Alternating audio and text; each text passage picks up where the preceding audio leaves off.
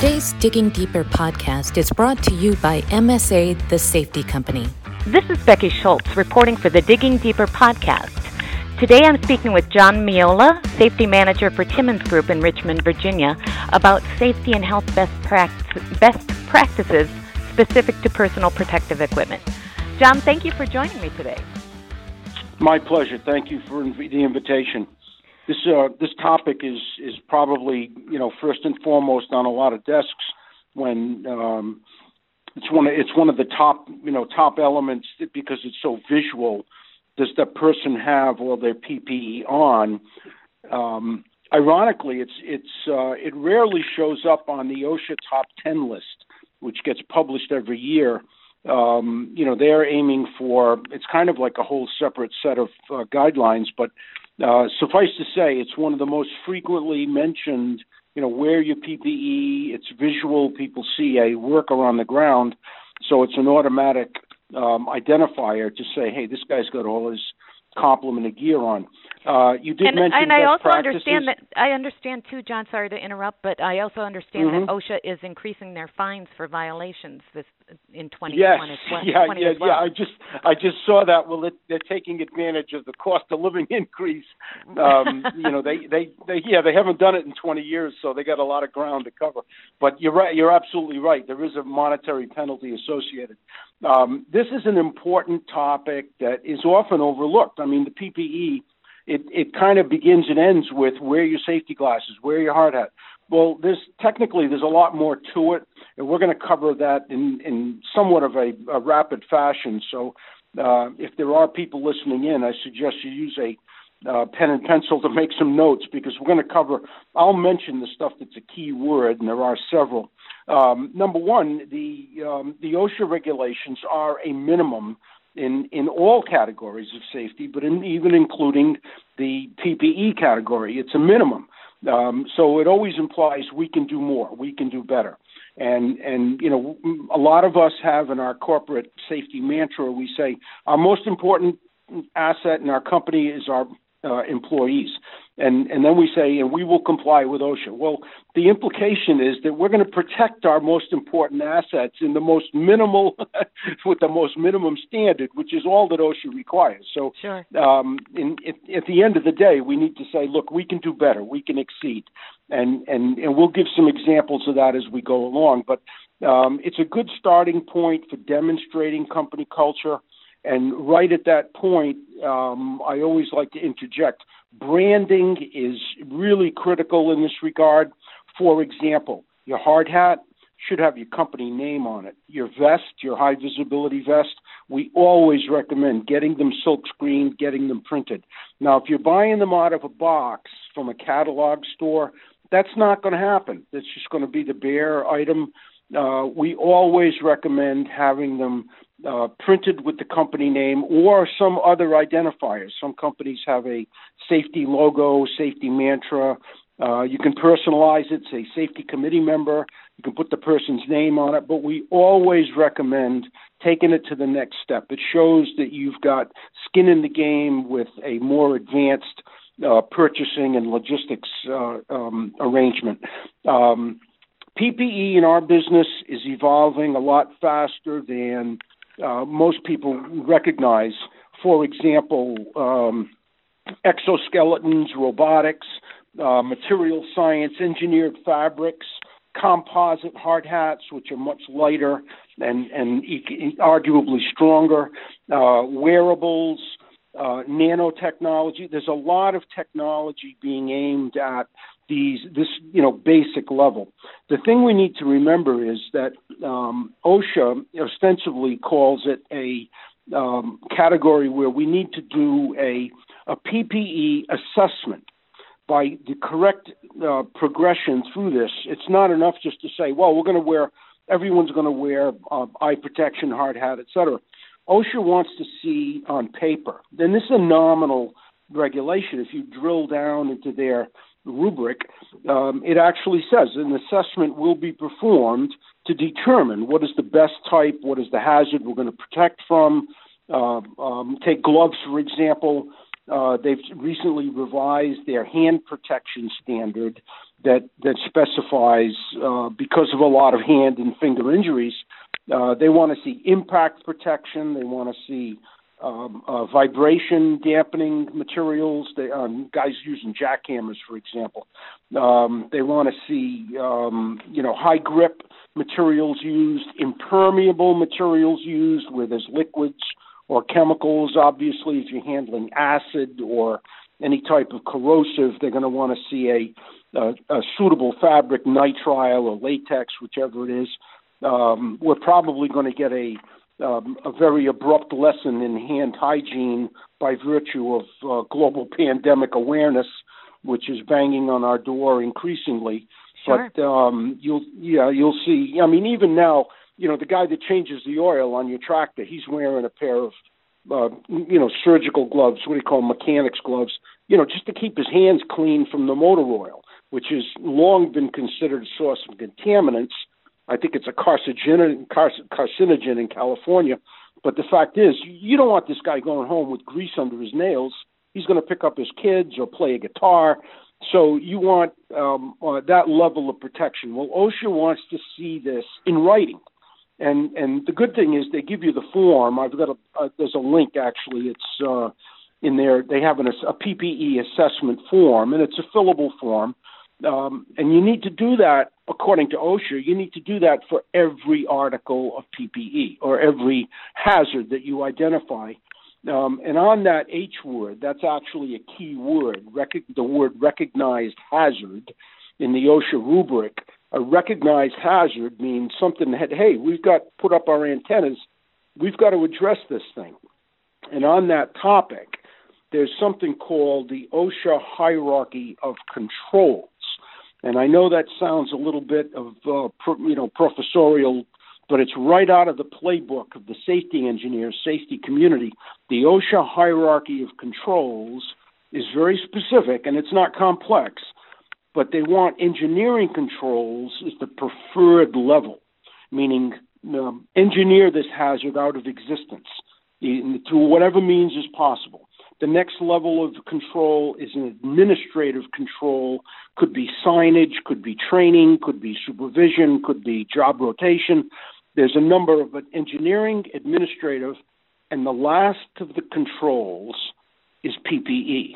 It's the default level, meaning we tried, but we could not figure out how to protect. Now, in the construction business, it's almost implied on a job site with so many different operative factors, you're not going to be able to control them all.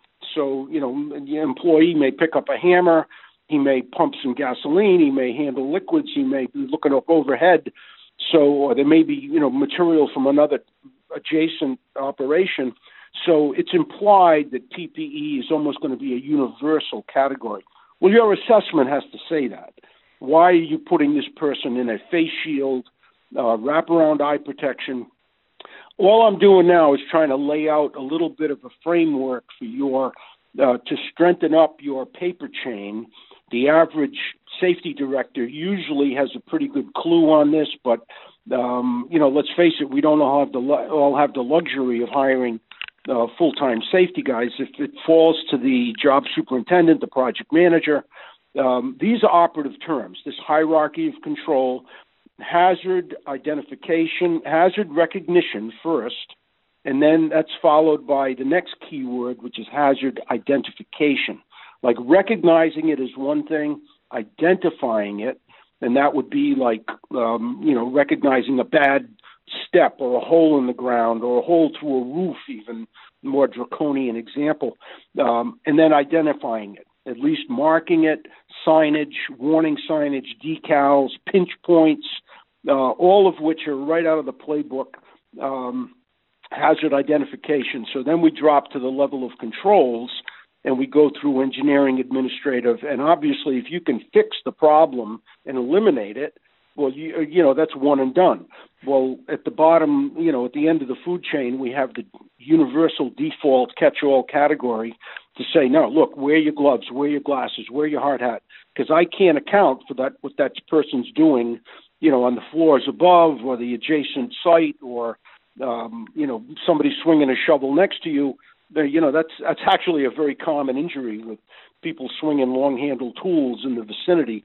People get struck very often. So we do have to pay attention to it. And if you do want to avoid that category of default with OSHA, have your assessment at least follow the template on their website, which gives a little bit of a degree of certainty. You're at least going through the protocol. John, categories. Can I ask a quick question? What about things that are? What about those things that you feel would be a little more subjective in terms of assessing whether they're a hazard? I'm thinking of, for example, somebody who may need eye protection. Maybe it's an uncertainty, or maybe there's a lot of ambient noise, and it may not be very consistent in terms of the noise levels. Is there anything that OSHA says about those things that might be a little bit more subjective in terms of assessing them? It does. It does. This category has been researched, and regulated to a very fine degree. For example, on the eye protection, there's literally 100 different varieties of eye protection. And OSHA requires very simply that the selection be correctly determined. You provide the right type of eye protection to the employee for whatever hazard there is. Well, then there's a training component. And during the training, OSHA would look to say, if there were some of those factors you mentioned, they would look to say, well, was this addressed in your training? Did you tell the employee that, early in the morning when the glare is blinding, well, that's when you want to use your tinted lenses? Did you also tell them that, on a cloudy day, you don't want them wearing tinted lenses, you want them wearing clear lenses? Or, for another example, is the face shield. Face shields that are supplemental to primary eye protection, such as safety wraparound glasses, that they're not even glass anymore, they're polycarbonate. You say, if you're going to do a job that could cause flying particles, well, your eyes are protected. Now we want your face protected. Okay, well, good. I'm going to put my face shield on. I get it. But to do that, I have to take my hard hat off. So that leads us to the little guy that comes along, the aftermarket vendor. He sells a face shield that bolts on to the cap. Well, I've seen, 100 different varieties of that face shield, and probably only 2 or 3 of them are really effective at protecting while they're bolted to the cap. Most of them have a very awkward hardware arrangement that creates more of a issue than it solves. Right. But that's another example. So in the selection process, OSHA expects the employer to make the correct selection. And I don't want to start dropping names, but there's only 2 or 3 hard hat manufacturers out there who sell an integrated face shield bracket for their helmet that bolts on, and it makes a very tight seal, and it's integrated, and it's all one piece, and it's lightweight, and it works. And it's a replaceable face shield.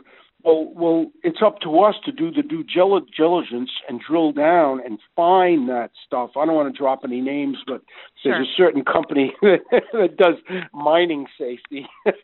So the fact of the matter is that the compatibility of the PPE with the circumstance is the responsibility of the employer. And it has to be, and they give you that category of the training and information element to be able to say, look, we covered this in the training. The employee another example is the employee wears prescription eyewear.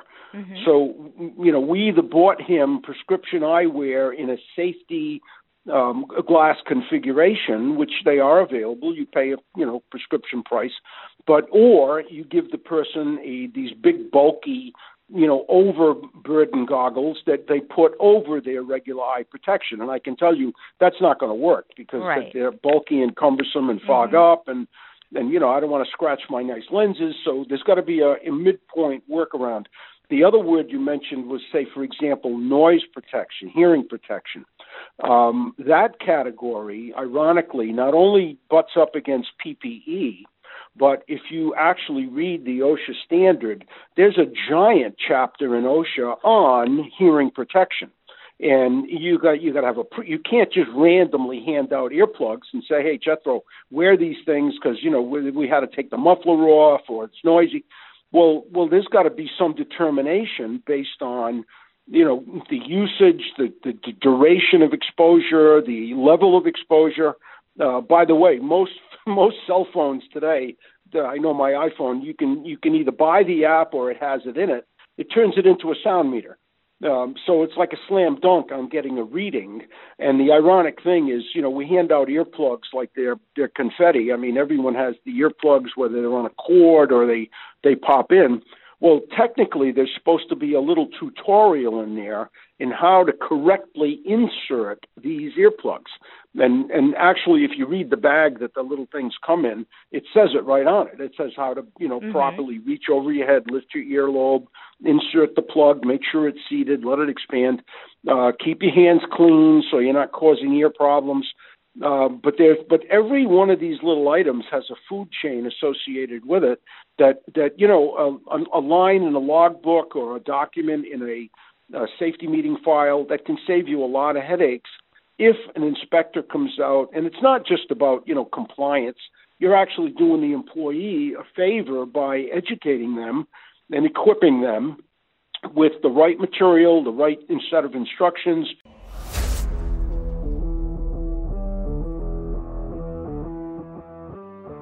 What separates the new MSA V-Guard H1 safety helmet from every other work at heights option is more than 100 years of safety experience. The H1 human-centered design was inspired, tested, and refined in the most challenging, most rigorous conditions with the most critical audience. The new V-Guard H1 safety helmet from MSA. You deserve a helmet from a company as dedicated to safety as you are to getting the job done.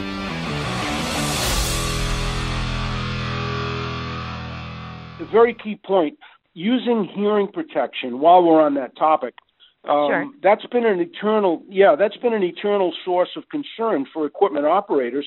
It's like, well, now mercifully, the problem's it's probably going to go away in our lifetime because, number one, the machines are being quieter. They're made with more sound dampening material, and the cabs are insulated and the doors closed and it's air conditioned, and so the problem will reduce itself over time. The other iteration on that is the whole generation of driverless machines is on our doorstep. I mean, that's probably within the next 5 years. You're going to see the operator standing on a hill operating the machine remotely. And, there's several benefits to doing that. He could probably run 3 at the same time. But the guy sitting in the seat getting pounded by noise and vibration all day, I would say that's got like a 5-year window before it recedes right out of the picture. But for now, yes, they need to wear the hearing protection if the exposure, it's 85 decibels, for anything approaching 4, 5, 6 hours. And the reason is not only is it protecting their hearing, but exposure to that loud noise at that level for any period of time, it's fatiguing and it's tiring, and it in addition to potentially damaging the hearing. And most operators are going to tell you, oh, yeah, no, I lost my hearing a long time ago when there were no mufflers or running a chainsaw. Well, I get that part, but I don't want to own it on a long-term workers' comp claim. So we're going to provide the hearing protection. We're going to show how to use it. We're going to give a tutorial. We're going to, either require it or recommend it, whichever level we're at. And the other version, most people are kind of wedded to the earplugs. And they are handy and easy, but the next level is the ear muffs, the actual muffs themselves, which are a little more bulky, but they're equally as or more effective than the plug. So a good program will offer the option. Right. And again, you run into the issue of saying, well, I can't wear a hard hat if I'm wearing the earmuffs. Well, I beg to differ because there are a few vendors out there who make a compatible earmuff that attaches to a hard hat, and it's a fairly well engineered system. So, in any event, technology I think is going to save us. Not only it's going to have the answers not only on the PPE side, but it's likely going to make a lot of the the original problem recede into the distance at the engineering level. Sure. You buy that new machine with the backup camera on it, and all of a sudden, maybe I don't need a spotter, following my machines around. Well, the fact is, the camera's going to do the work. So, in any event, I want to just address very briefly on that topic of selection of PPE. Right. Most of us, we either do a Google search or we have the Grainger catalog or we have, some big book in front of us. And there's a billion different versions of PPE. Well, which one do I choose from? Correctly speaking, here's the recommendation. Put the book back under use the book as a footrest. Look in the yellow pages, find the closest equipment dealer near you, safety supplier, safety equipment dealer. And these guys are they're all over the place, but they're under the radar. They're not glitzy, brick and mortar. They're not in a high dollar shopping center. So you kind of have to look for them. They really, they're more like a warehouse grade operation. However, the guy that I use down here in Richmond, Virginia, you walk into his store, it's like a toy store for construction geeks. I mean, it is just lined with like, hey, wow, what is this? And he explains. I says, give me one of those. I'm going to try it out. The moral, honest to God, the moral of the story, and most of the PPE, it's consumable stuff, so it's not really that expensive.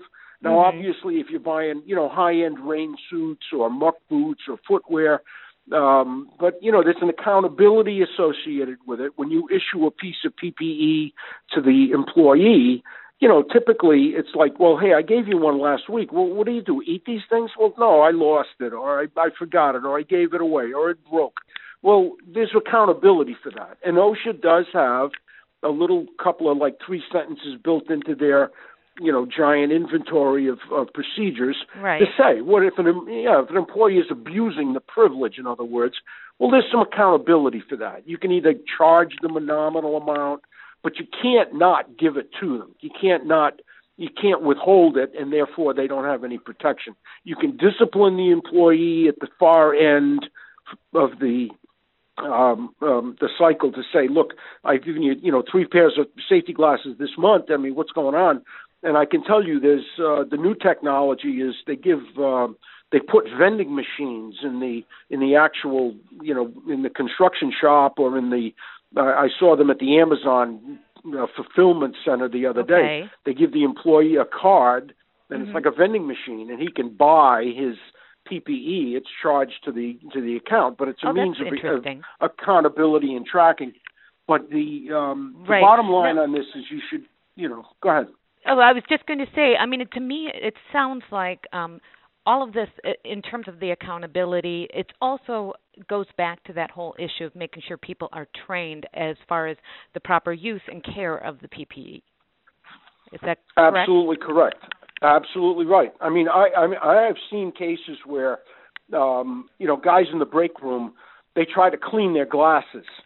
Well, they use either a piece of paper or something they end up with scratches on the lenses. Sure. Well, no one ever told them, say, hey, look, use the lens cleaning or, soap and water, but don't just rub them dry because you're going to scratch the lens, and that's going to cause early degradation. You're going to be back here in 3 days saying, hey, I can't see. So the correct instruction, and that is another requirement by OSHA. On hard hats alone, the set of standards on hard hats, it used to say shall. Now I think they broke it down to should. But the shell of the hard hat has a recommended life of 5 years. Okay. And I guarantee you, if you go out on any site, you're going to see people out there that say, yeah, I got this hat when I got out of the Navy, and I've had it for 18 years. Oh, my. Well, that hat, I see it all the time. Well, because they got the picture of the kid on it, or they got their girlfriend's, tattoo or whatever. They've kind of, personalized the hat. Right. Well, you're not going to take it away from the guy. He's in love. He's got the sticker from the job he worked up on the North Slope, or he's got, some legacy stuff on the hat that it's very important to him. Well, you got to tell him, say, look, Jethro, put that hat on your mantle or put it under your pillow, but you can't use it on the job. It's out of spec. And not to mention, that's the hat. Well, there's something inside the hat called the headgear. Mm-hmm. The headgear has a recommended life of 2 years. Oh. And I can tell you, yeah, really. I mean, not to mention, I would roll over in fright if I saw the day that somebody actually washed the headgear, or the hat, rinse it out with soap and water. They just wear this thing forever and ever. Here's the problem with that. The scalp has oil, the hair, human hair has a lot of oil in it. Well, that gets absorbed into the webbing of that hat. If you look at the webbing of the hat, right. it's like seatbelt material. It's nylon. Mm-hmm. Well, that stuff absorbs the oil and the moisture and the dirt and whatever else is in there. And unless that gets rinsed out periodically, it can degrade that fabric over time. Now, the truth is they make that stuff strong enough you could tow a truck with it, but that's the chemical properties, not to mention exposure to sunlight over time, ultraviolet light degradation on any exposed synthetic material. So it's a good idea to keep the hard hats, in a cycle of production. We're talking about there may be like, a good level hat, you're probably talking $20. $19 you're buying by the case. But remember, go back to what we said earlier. You want to have these things personalized. Get your name stenciled on them in advance, and there's a few manufacturers out there, increasingly with laser printing and all of the high-tech manufacturing. Mm-hmm. They will put your name on anything. They'll put it on the temple of the safety glasses. They'll put it on your corded earplug. I mean, they will personalize. You get extra credit for that. And why is that? You don't get the credit from OSHA. You get the credit from what's called the principle. This is try to get your head around this one. This is called the principle of. It's right out of behavioral psychology playbook. It's called effective behavior. Effective with an A. And I can tell you, safety people and HR people, they're the ones that study that stuff because that's what helps you turn the corner on getting that person to actually use the equipment you're going to provide. Because if this person, you give them a dorky-looking pair of safety glasses, of which there are a lot of them out there, the cheapest brands, they look like they fell off a turnip truck. They're just awful. Well, and plus they're uncomfortable. If you spend another couple of bucks, you get the good stuff. It's personalized. Well, that sends a message about your sincerity for the employee's safety, about the company's culture, about the buy-in, about the long-range stability of our program. That sends an enormous banner of a message out to the world to say, hey, listen, look, this is our company property. We're proud of it. We want you to use it. We buy good grade stuff. And I have several of my clients here in Richmond. I mean, I love freeloading their stuff because it's better than what I use. In any event, at the end of the day, that sends a message. So using that simple example to say, well, we got to replace the hard hats once every 5 years. Well, right. or new employees or turnover, or we got to replace them. Well, at least, pony up, but you can't buy these out of a catalog. You got to get these from a, reputable supplier who can provide a nice silk screen. And by the way, most hard hats we recommend, if there's going to be any site work, traffic exposure, machine movement on a site, we want that hat to have reflective striping on it. Sure. For day and night, low light conditions. Right. The same with your safety vests. We recommend minimum class 2, class 3 if there's going to be any roadway exposures. I was on a site this morning. We were working right adjacent to 65-mile-an-hour traffic, but we had Jersey barriers set up, but still required, class 3 upper body high visibility. Right. So, and again, with the company logo. In any event, there's that category alone can make or break the employee buy-in, which is the critical part, because you could give this person, the Rolls Royce of equipment, but if it's uncomfortable or they're just not going to wear it, well, then, I'll give you another example. This actually happened on one of our jobs. The superintendent called me up and said, look, I'm getting ready to fire Tiny. And I said, Tiny? I said, he's my safety committee guy. He said, you can't fire. He's the best. He said, Tiny will not wear his hard hat. This guy was in Waco, Texas. They used to call him Tiny. Now, do the math. Waco, Texas, the word tiny. What does that tell you? This guy was like 7 feet tall, and, he was a giant guy. Sure. So I call him up. I say, have Tiny call me. Tiny calls me up. He says, Meola, I can't wear this hat. It gives me headaches. Well, then it dawned on me. They gave Tiny the same hat as they gave everyone else on the job. Okay, yeah. Well, that hat, he actually tried taking the suspension out of it to make it just a little more, which is totally illegal. I mean, right. So I went back and did the research. Well, my manufacturer, which was MSA at the time, they make a hat in 3 sizes, small, medium, large. And I can tell you, Tiny needed the size large hat, which the ironic part is when we went back to the supplier and said, hey, look, I need a couple of, size large hats. He says, I can only sell you a case of them. So I had to buy a case, which I did not mind because I had other people that we identified that say, hey, look, try out this hat. And it does. It fits like the medium-sized hat in most of the, one-size-fits-all categories. That fits like 97 percentile of the population. Sure. Well, every so often, I got some kid. She got out of the Navy. She was like, 5 feet 1 inch tall, and they tried to give her the hat. She was swimming in it. So I had to buy a size small. Yeah. In any event, the compatibility, so the sizing is very important. Right. So in other words, you really need to make sure that you are taking into account certain individuals who may not need this, be able to use the same type of PPE as others. Exactly. Yeah. Exactly. Okay. And that's got to be now that you will get extra credit for in your program. If OSHA sees that you have actually lifted a finger to accommodate either special needs or unusual circumstance or specialty gear, you get extra credit for that. Okay. Now, we are getting to a point where we need to wrap things up here, John, but I guess one thing I'd like to ask you is, based on our conversation today, is there anything else that you have to recommend in terms of best practices, or is there anything you want to offer just to kind of wrap things up here? Yes, just the admonition and the recommendation. Get tied into some source of current information. Most of us are buying the same safety glasses, the same hard hats, the same gloves that we've bought for a generation. Well, I can tell you the industry has moved on.